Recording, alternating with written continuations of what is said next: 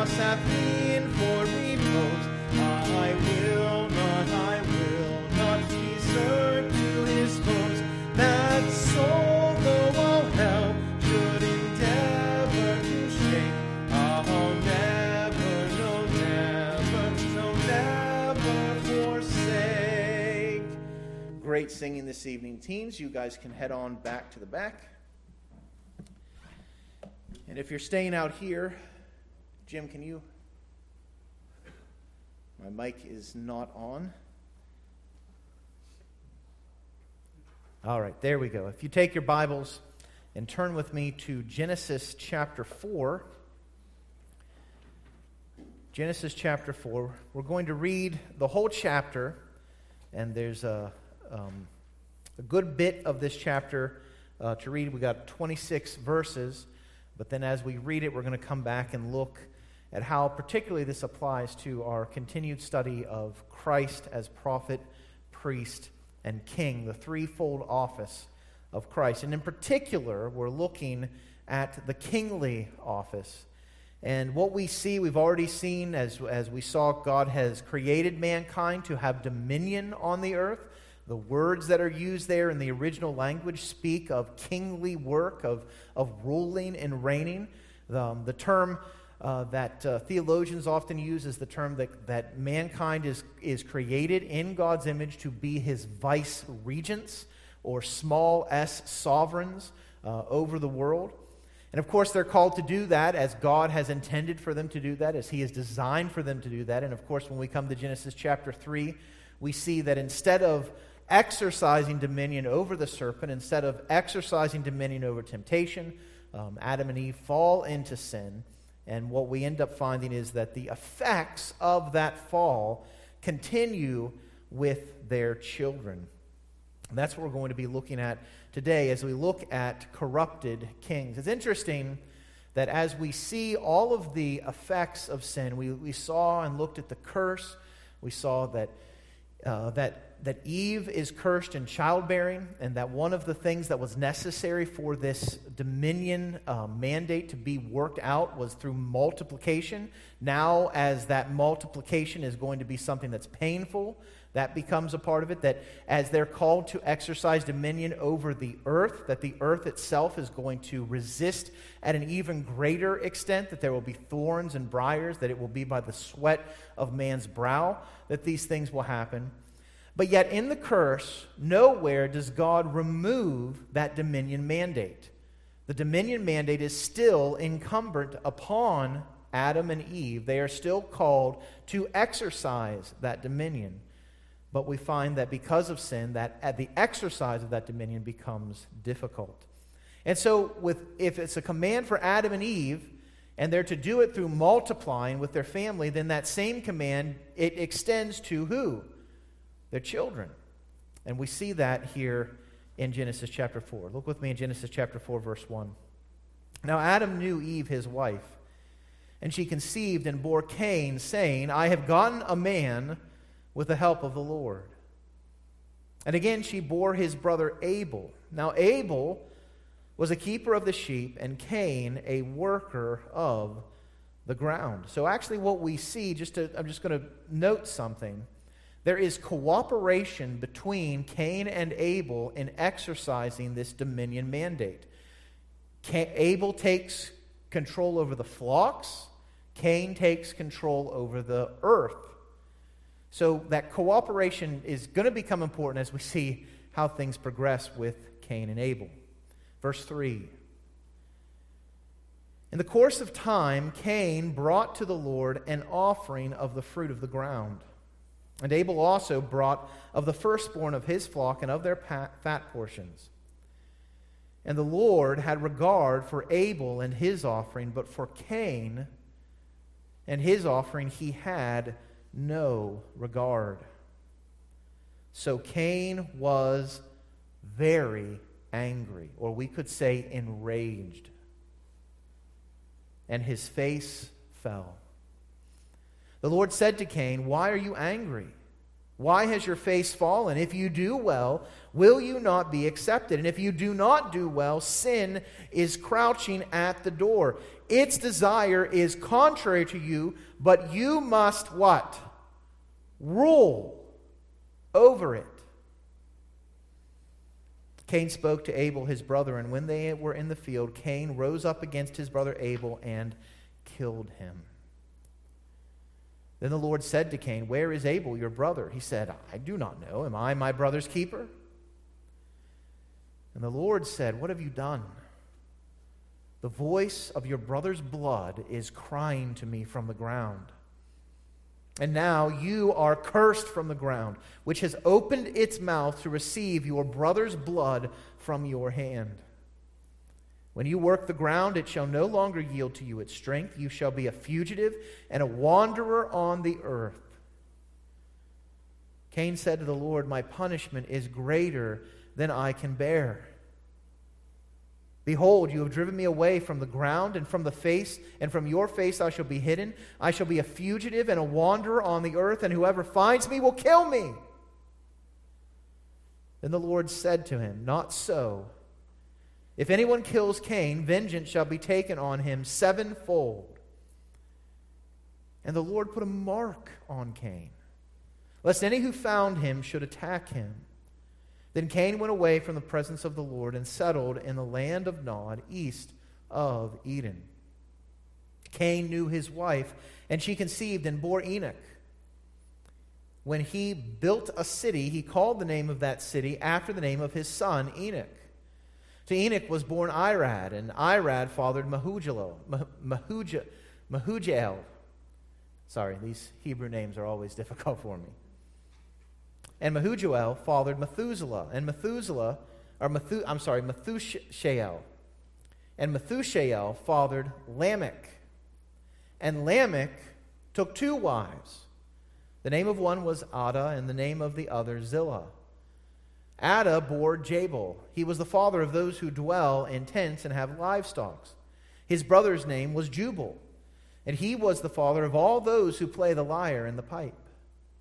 Zillah also bore Tubal-Cain. He was the forager of all instruments of bronze and iron. The sister of Tubal-Cain was Naamah.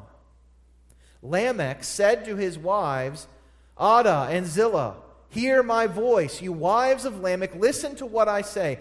I have killed a man for wounding me, a young man for striking me. If Cain's revenge is sevenfold, then Lamech's is 77-fold. And Adam knew his wife again, and she bore a son and called his name Seth. For she said, God has appointed for me another offspring instead of Abel, for Cain killed him. To Seth also a son was born, and he called his name Enosh. At that time people began to call upon the name of the Lord." Let's seek God's face again in prayer and seek his guidance this evening. Father, we again thank you for your word. We thank you for the truth of your word, that what we read are not just simply stories, but they are history. They are the history of what has happened as we have turned our ways to our own ways, as we've turned away from you. Father, may we learn from what has happened. May we be mournful over how sin creates damage. And Father, may we through this all look to Christ as our only hope from sin and its consequences. Lord, work in our midst through your Spirit. We pray these things in Christ's name, pleading his blood. Amen.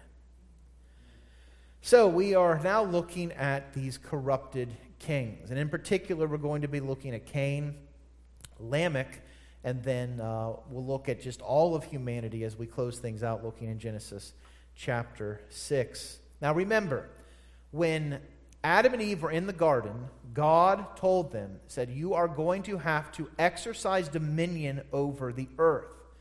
And the way in which it was worded, if you remember us talking about it several weeks ago, it's worded in such a way as to describe the fact that creation would not necessarily willingly cede itself to the reign of mankind. And then we see that test come when the serpent comes to Adam and Eve and particularly tempts Eve. And as a result, we know who ended up winning the day, who dominated who in that encounter. The serpent ends up tempting Adam and Eve, and they run headlong into sin. And so instead of exercising dominion over the serpent, they listen to the serpent, and they themselves become dominated by sin. And so what we see here is God makes the promises of the curse to the ground, the curse to the woman, and in the midst of that, he also gives a great promise of hope that there would be a seed that would come and crush the head of the serpent, that though the serpent may bruise the heel of the seed of the woman would crush the head of the serpent. And of course, we know that that fulfillment is found in Jesus Christ, who crushes the head of the serpent.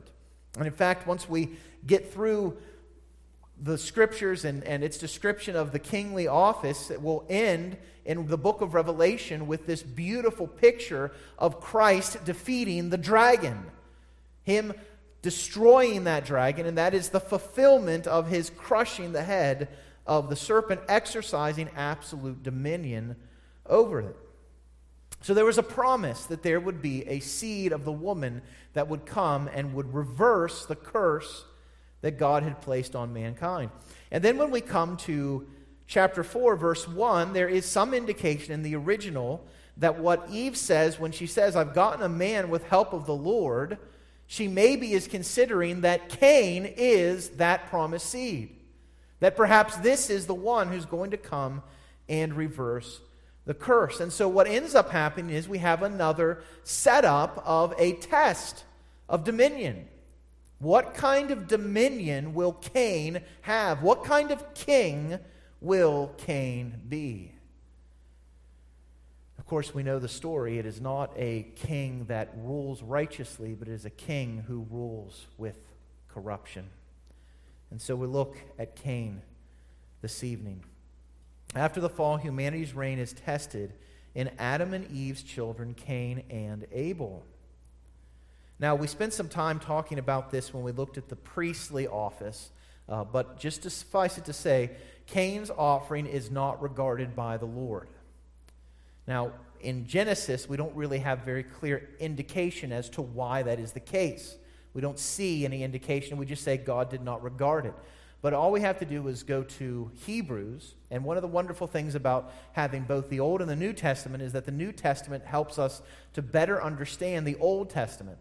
And so in the New Testament, in the book of Hebrews, particularly in Hebrews chapter 11, we see this, what we call the Hall of Faith. And there's an indication that God had regard to Abel's sacrifice because Abel brought it by faith. So the implication is, what is Cain lacking? Faith, particularly faith in Christ. So if he comes before God and he's not believing in Christ, then who is he believing in? Himself. And so as he brings the fruit of his hands from the ground, brings it to the Lord, he is offering a self-righteous offering. And God rejects it. And Cain is enraged by God's rejection. So much so that his demeanor falls. His demeanor is affected. I think it's just important to note here that when we are called out on our self-righteousness, you know it, that when the Holy Spirit points to something in your life that shows that you're not trusting in God, but you're trusting in yourself, you're looking to your self-righteousness, your initial reaction is to be angry. How dare you say that I'm not good enough?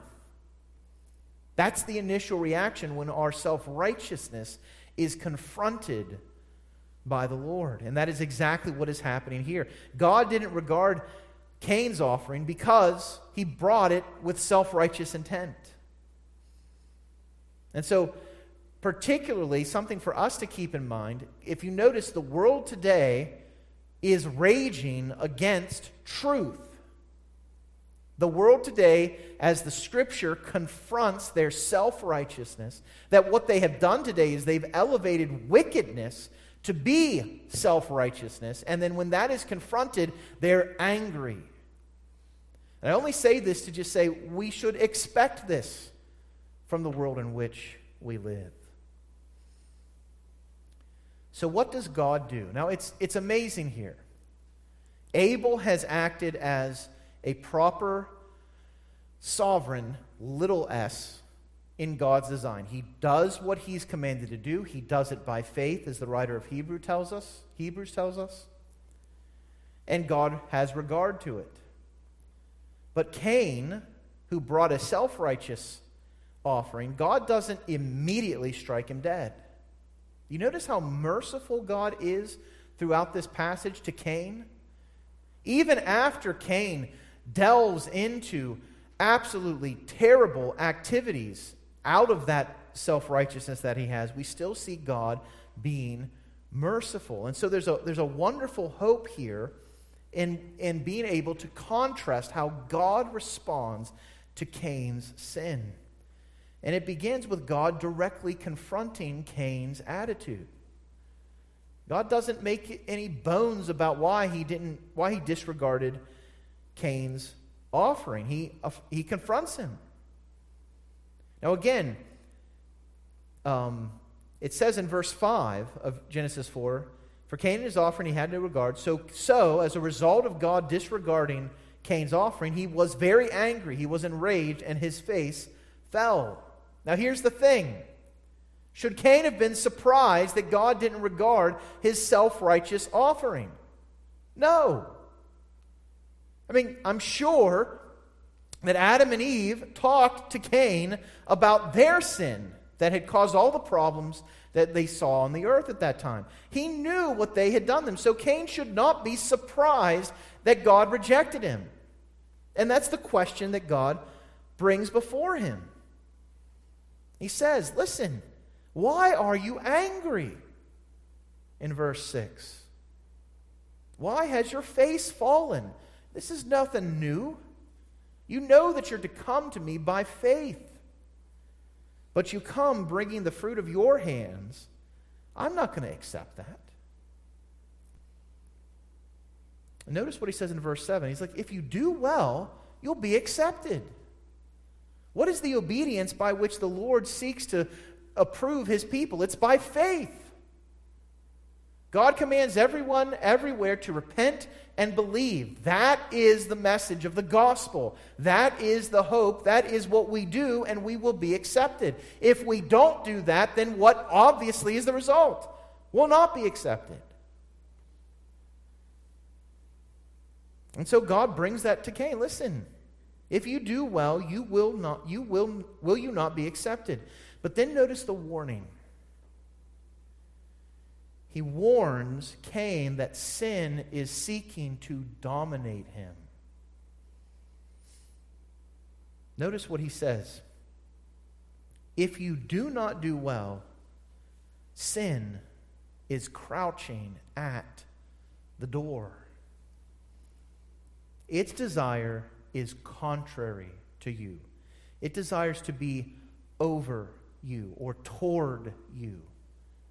Sin wants to rule over you, Cain.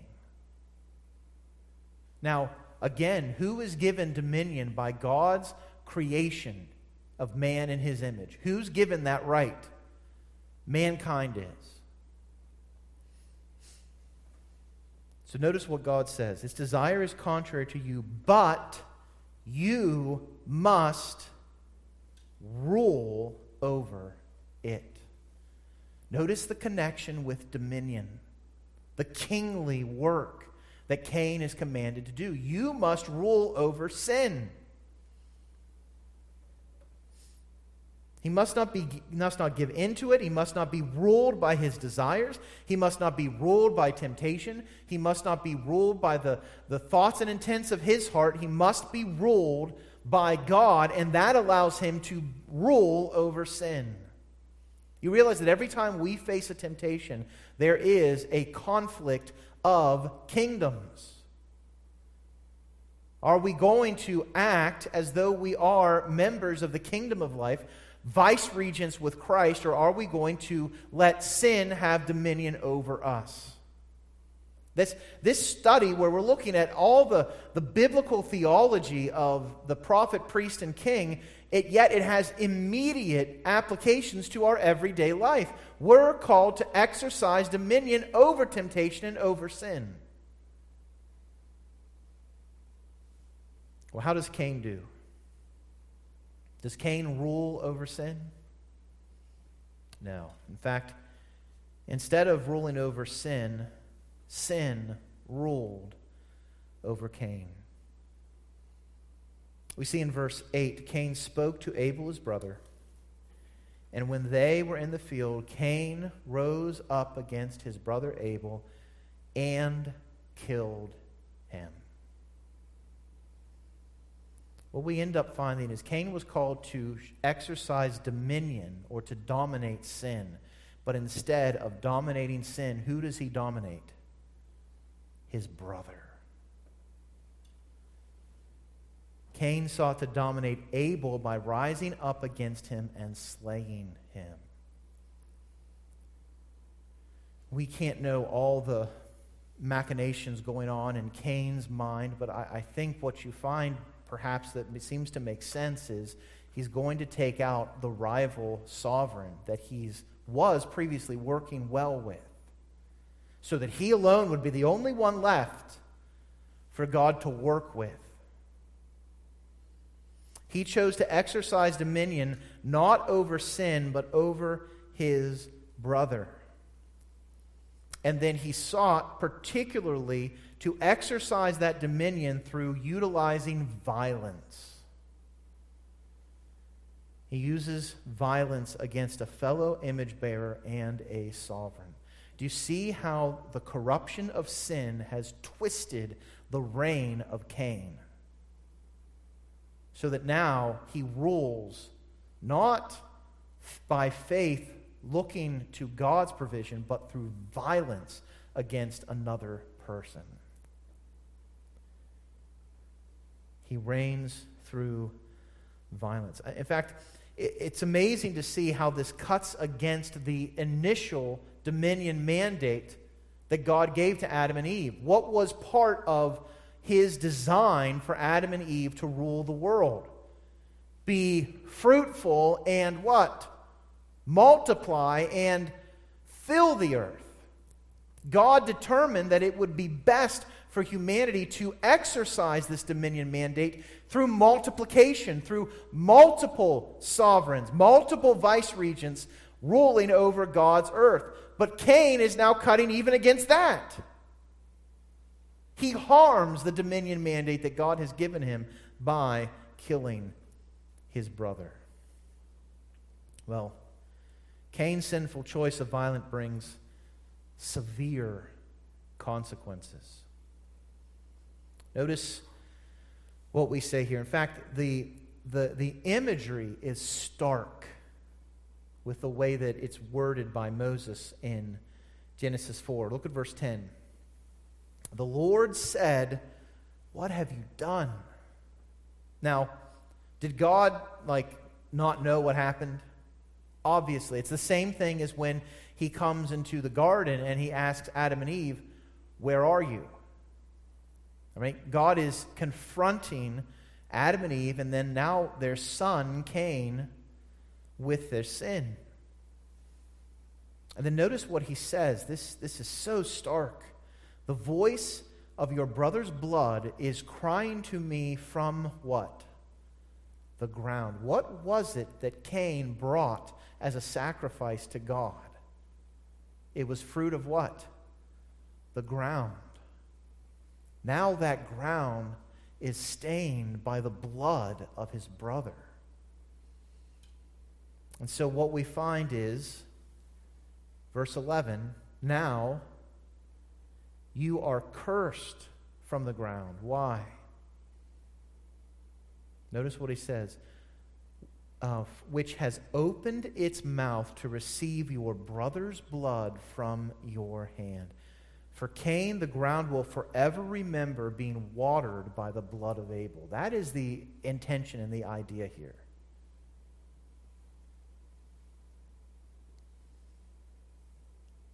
The ground will forever remember this. It will no longer yield its strength to him. Look at verse 12. When you work the ground, it shall no longer yield its strength. Again, dominion terminology being used here.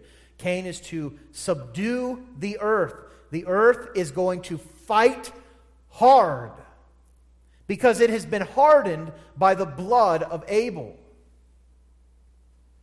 Cain is doubly cursed because the ground had already been cursed in Adam, and now in Cain, because of what he's done, it's even worse. For the rest of his life, the ground will not yield to him. It will not back down. And then notice, God doesn't say, so just give up on your dominion mandate. He says, keep it. Cain is still to rule, but now by God's decree, the earth is strengthened in opposition to Cain's rule. He's still a king, but it's going to be really, really hard.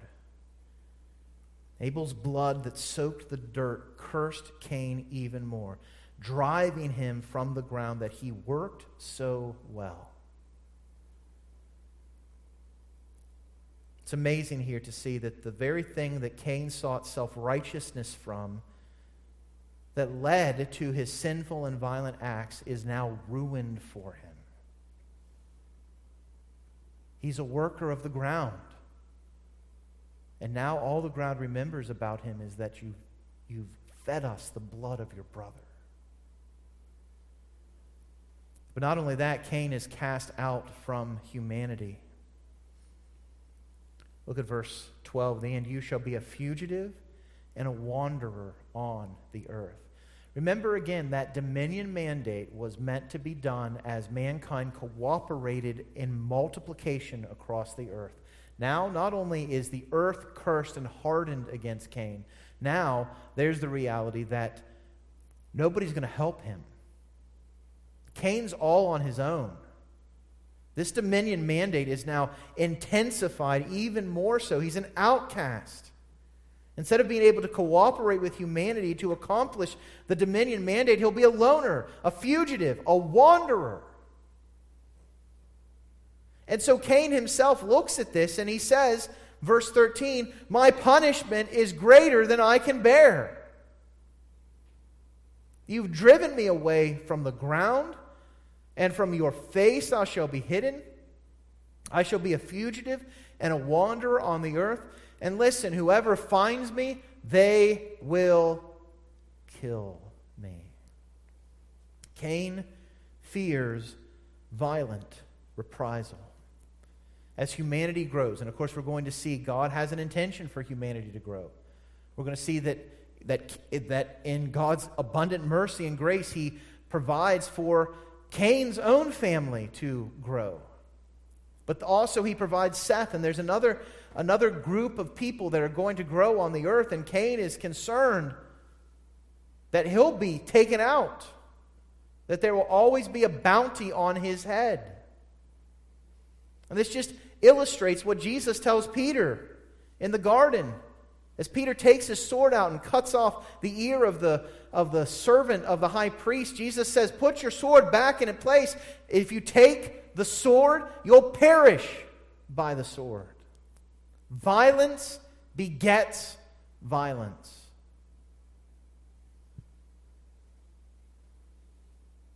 And so we see severe consequences for Cain's abdication of his dominion mandate by sin.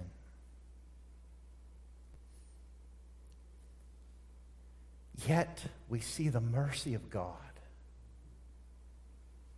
With such an assault on the pinnacle of God's creation, God is going to go on after Noah to say it is an atrocity, it's an abomination to kill another human being because that person is made in God's image. With such an assault on the pinnacle of God's creation, God is merciful and gracious to Cain. Notice what he says in verse 15. Then the Lord said to him, not so. Now, just think about everything that Cain has just done. He's been brash. He's been prideful. He's been self-righteous. He has murdered. And yet God looks at this sinner and he says, you're not going to bear that type of punishment. Not so. It's emphatic. It's stark. It's a statement of absolute sovereignty. The true king, the king of the universe, has said, not so.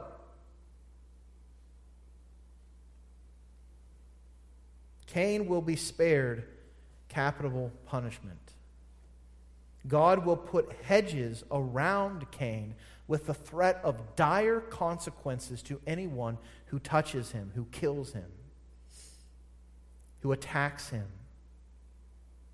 Notice what he says in verse 15. The Lord said to him, not so. If anyone kills Cain, vengeance shall be taken on him sevenfold.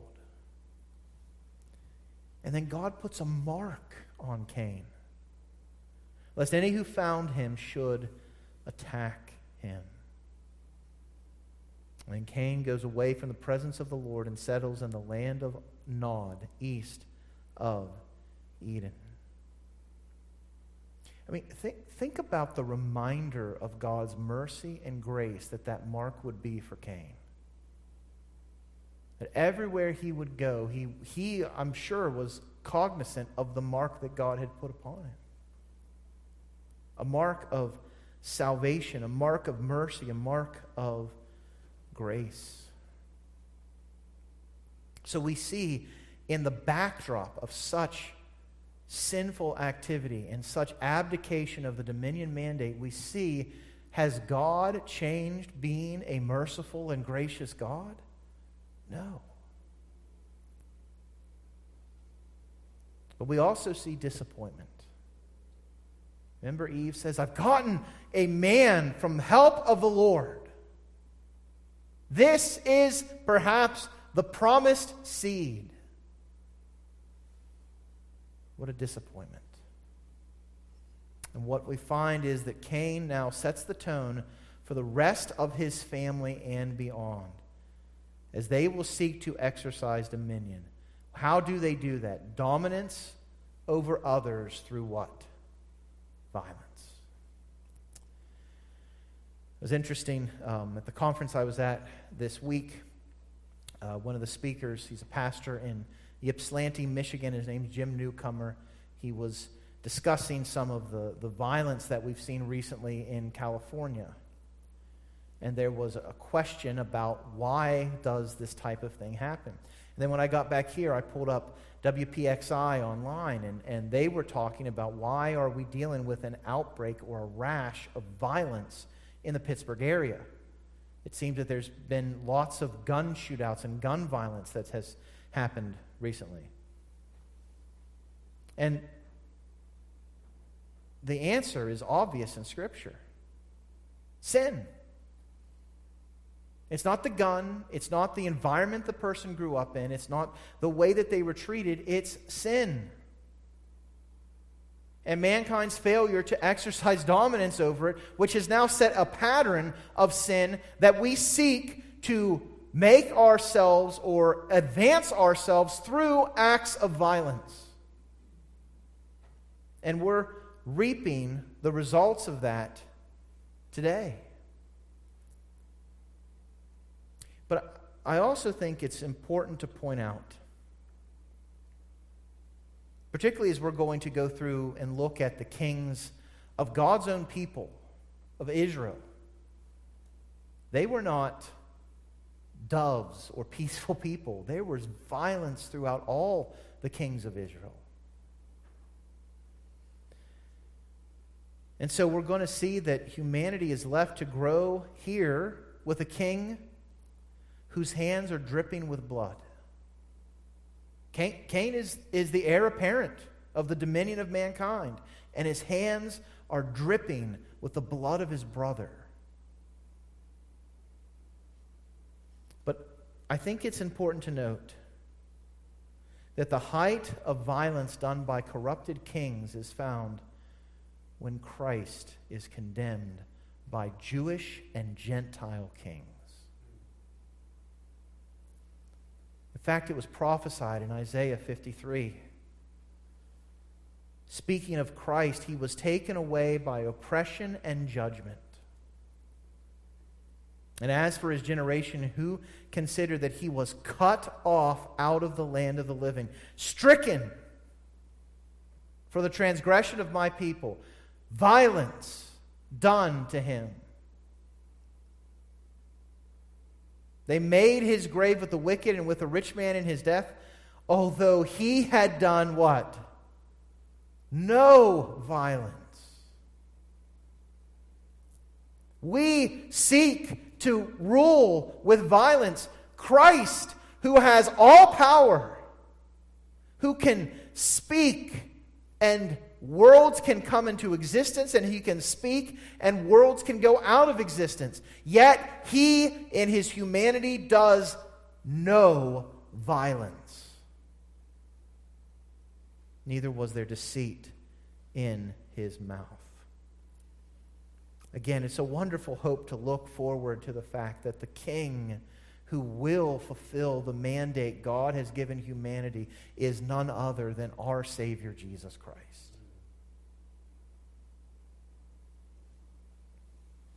But this bloody heritage is seen again in Cain's family with Lamech. Sin left humanity with a violent heir, a blood-stained sovereign who was to multiply so that he could subdue the earth. And the violence persisted in Cain's offspring, Lamech. We see this genealogy of Cain's family. And we see, again, all these Hebrew names that we struggle to pronounce. And then we come to Lamech. And it's interesting, there's mention of Lamech's sons, but then that's it. There's nothing else told from the line of Cain here. Well, what do we know about Lamech? Well, he was very much like his great-great-great-grandfather. I think I got all the greats in there that it is. He flaunts God's laws. It's interesting that with Lamech we find the first example. Before we see the violence that's involved in Lamech's life, we see the first example of what other sin? Maybe you missed it because we're so used to hearing it, but it clearly is not God's design. Lamech took to himself how many wives? 2 wives. He's already flaunting the design that God has for humanity. Listen, if there are many people who will argue that the Bible supports polygamous relationships. If this is the first guy that is involved in a polygamous relationship in the Bible, I don't think he's the guy you want to be your spokesperson for a doctrine, all right? So it is obvious here that what is happening is a result of sinful actions corrupting Lamech. And listen, I know that there are heroes of the faith, men that God had used in amazing ways that go into this same error. We see it with David. We see it with his son Solomon. But again, the Bible, I think that type of thing speaks to the veracity of Scripture, because those whom God uses are nothing but fallen, sinful human beings, and the Bible is clear about that. It doesn't hide their sins. So Lamech is flaunting God's rules, flaunting God's laws, having 2 wives. But not only that, he boasts of his violent conquests. Notice what he says. He says to his wives. So I'm sure that wives love to hear their husbands brag about how they killed people. And that's exactly what Lamech is doing here. Look at verse 23. Lamech said to his wives, Adah and Zillah, hear my voice. You wives of Lamech, listen to what I say. So what we actually see here is a hymn that Lamech has written about himself. He's telling the story of Lamech. This was a commonplace activity in the ancient world. They would remember what they had done. They would pass on stories by using music and hymns and poetry. And that's what we have here. Lamech is giving poetry. He's giving an arts slant to his violence. What does he want his wives to listen to? I have killed a man for wounding me, a young man for striking me. It is interesting here that Lamech shows no remorse for his activities. There are some that would argue that perhaps he was responding in defense. And there's a possibility, particularly the way that he has worded it here. These people have wounded him. They have stricken him. However, I think it's important that we recognize the source. Who is the one giving us the story about what happened here with Lamech? Lamech is. And anybody who does any type of investigation into things knows that there are many different sides to stories. But particularly what I find notable here is that Lamech boasts about killing these people. He actually goes a little bit further than Cain does. Cain, at least from what we see in Scripture, he shows remorse over the consequences of his sin, but at least he shows remorse. What does Lamech do? Look at verse 24. If Cain's revenge is sevenfold, then Lamech's, mine, what I have done, is 77-fold. He's brash and audacious and boastful in what he's done. He's proud of his violence.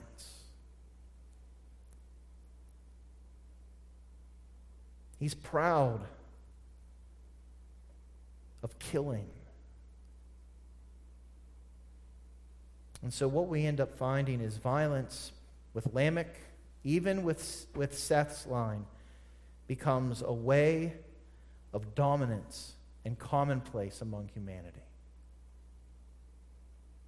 And boy, we see that today, don't we? Violence seems to be the way that people deal with things. You know, it's funny, that quote, I mentioned that violence begets violence, which is a principle taken from Matthew, wherever it was, Matthew 26. You know who first said it that way? Well, actually, it was said years before he said it, but it was made famous by a particular person. Anyone know who that was? Martin Luther King Jr. What was he known for as the focus of the way in which he sought to bring about change? Through non-violence. Now, I'm not trying to put up Dr. King as an example of what we should look to for these type of things, but I just would like to point out that today he's like everyone looks to him and looks to nonviolence as the way to get things done. But do we find our world becoming less violent? No.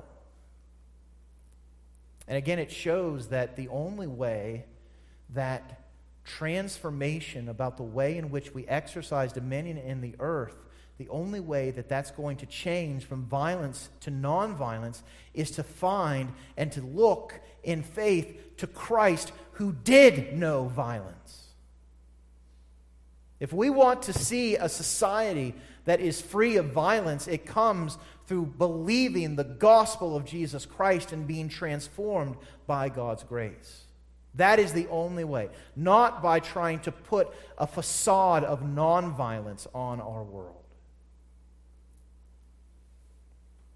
Well, as I mentioned, humanity heads head first, headlong, footloose, and fancy-free. No, I'm sorry. Humanity heads into depravity in great ways. And in fact, this is going to take us over to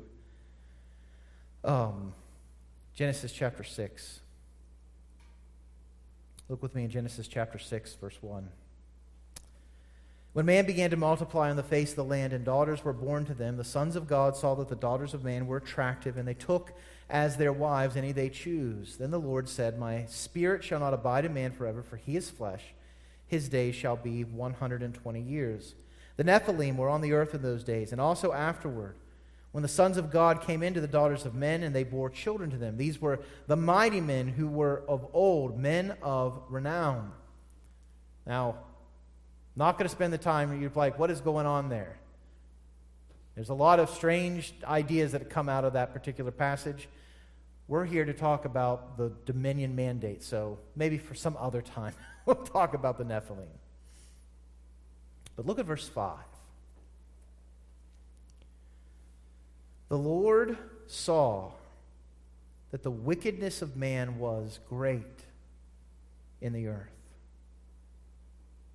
and that every intention of the thoughts of his heart was only evil continually. Jump down to verse 11. Now the earth was corrupt in God's sight, and the earth was filled with what? Violence. By the time of Noah's birth, humanity has altogether become corrupted. Listen, this is not just affecting some of humanity. Everyone is corrupted. Everyone only always thinks wickedness. And when you have a society that casts off any sense of right and wrong, what's going to be the fruit of that society?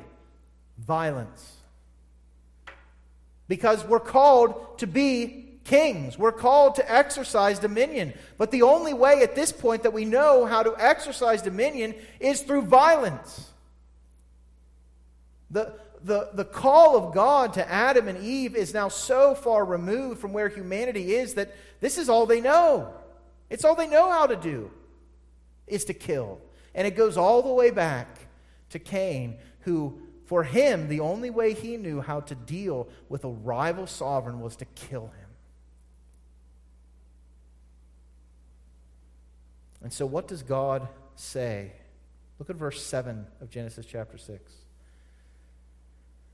So the Lord said, I will blot out man whom I have created from the face of the land. And not just man, but everything I've placed under their dominion. Man and animals and creeping things and birds of the heavens. For I am sorry. I regret that I have made them.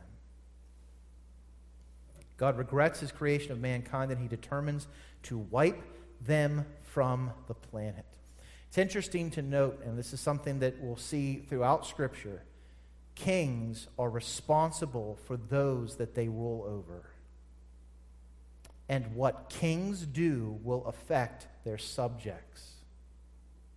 So what has happened to the rule, the area that we've been called to bring into subjection? It suffers because of our failed rule. This is why it is never true that sin only ever affects you. Oftentimes we can justify in our minds, we can justify in the way that we're thinking, oh, this doesn't hurt anybody else but me. Nobody else is going to see what I'm doing on the internet, or nobody else is going to care about what I'm thinking in my mind. Listen, it is baked into creation that your role as a sovereign, the way that you live, will affect your subjects, this earth. And if all you have to do is look to Romans chapter 8, where what is creation doing under man's rule? It is groaning. It's waiting for the day when Jesus will come again.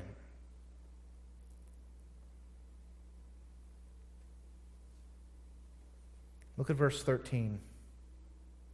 God said to Noah, I have determined to make an end of all flesh, for the earth is filled with what? Violence again. The earth is filled with violence through them. Behold, I will destroy them with the earth.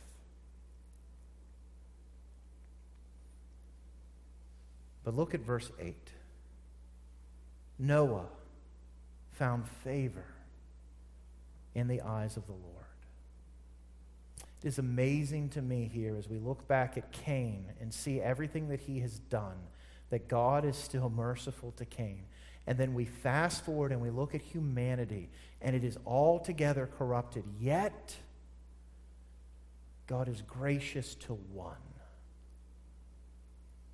And what we're going to look at next week is dominion reset. God's going to wipe the slate clean, but he's going to preserve Noah and his family. And he's going to reinstitute the dominion mandate. And we'll see how Noah, a man that we look to as a hero of the faith, is Noah the promised Savior? And what we'll find is, no, he's not. All of this, and this is the thing, is we're going to walk through a lot of disappointing stories. Over and over again, you're going to see humanity and the role that they've been given failing. What's that meant to do? Call us to trust in King Jesus, the one who perfectly rules and exercises dominion. Let's pray. Father, we thank you for your word. Lord, we thank you for the stark reality of how sin corrupts. Lord, we look at how Cain led humanity after his father and mother led humanity as a bloodstained sovereign, and that continued to be the pattern. Father, we thank you that even though your Son suffered violence at the hands of sinful rulers, he himself committed no violence, so that we can find in him a perfect king. Not one who seeks to establish his rule through force, but one who seeks to establish his rule because you have given him that authority.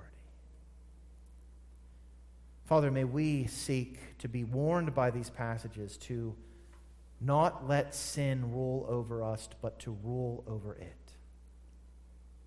Father, take your word, apply it to our hearts and lives. May we be encouraged and strengthened and warned by it tonight. We pray this in Christ's name, pleading his blood.